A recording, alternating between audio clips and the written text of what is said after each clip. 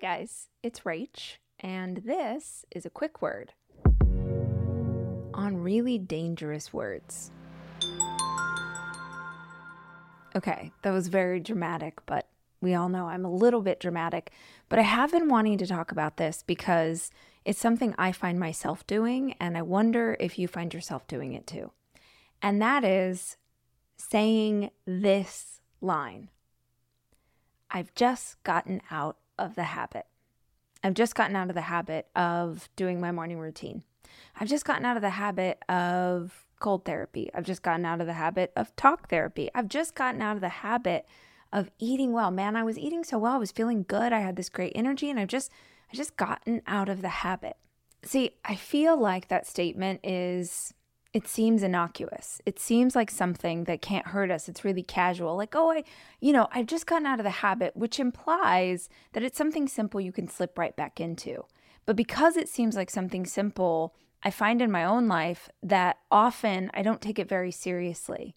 Like, can you think of a time when you were feeling great, or when everything was sort of clicking, or you were in a flow state, or you were really strong in your faith, you were really aligned with who you wanted to be, you were showing up in the right way? Can you remember that time?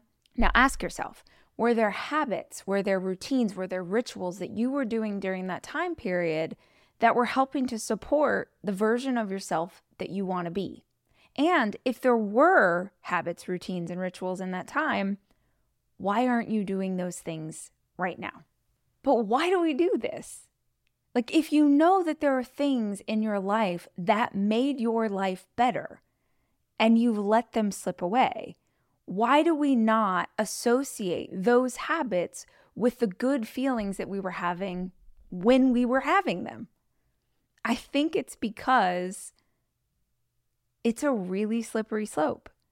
It's really easy to do one thing that steps outside of your routine and then do it again and do it again and do it again until suddenly the routine has become something you didn't mean it to.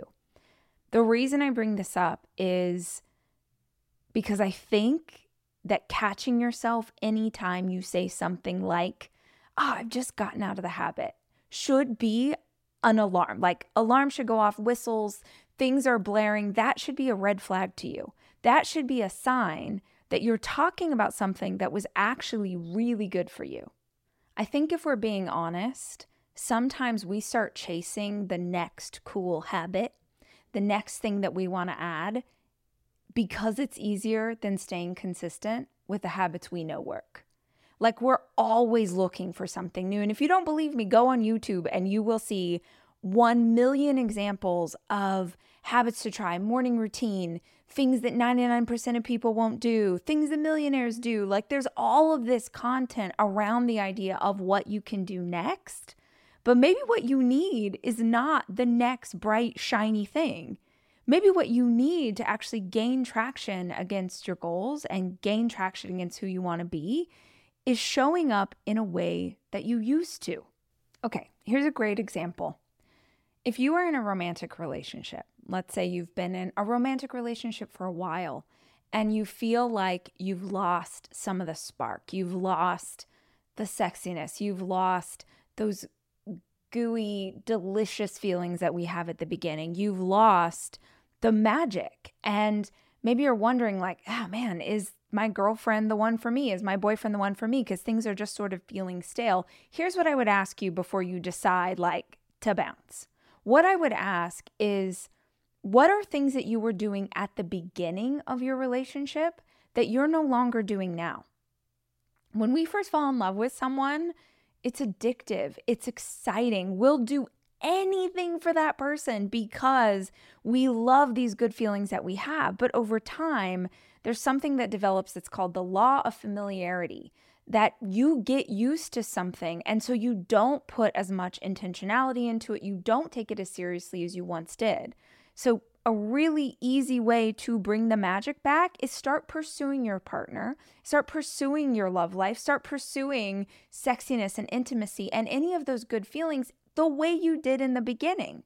I'm using romance as an example, but I think this can be applied to your job, your leadership position, the way that you parent, your purpose, your health journey, your nutritional goals, your spiritual goals, your financial goals. Like literally, guys, anything that you are currently working on is about stacking one great habit on top of another consistently to see incredible results. So maybe, just maybe, the answer for you right now is not about looking forward. It's not about, okay, what do I do next? What do I do next? It's about what used to work and how can I incorporate what used to work into the person I am today to create something really, really special. At Amica Insurance, we know it's more than just a house. It's your home, the place that's filled with memories. The early days of figuring it out to the later years of still figuring it out. For the place you've put down roots, trust Amica Home Insurance. Amica, empathy is our best policy.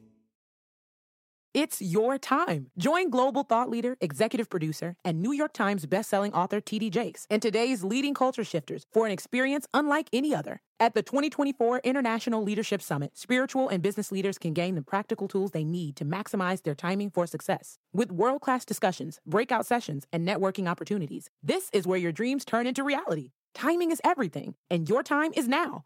March 21st through 23rd in Dallas, Texas. Register today at thisisils.org.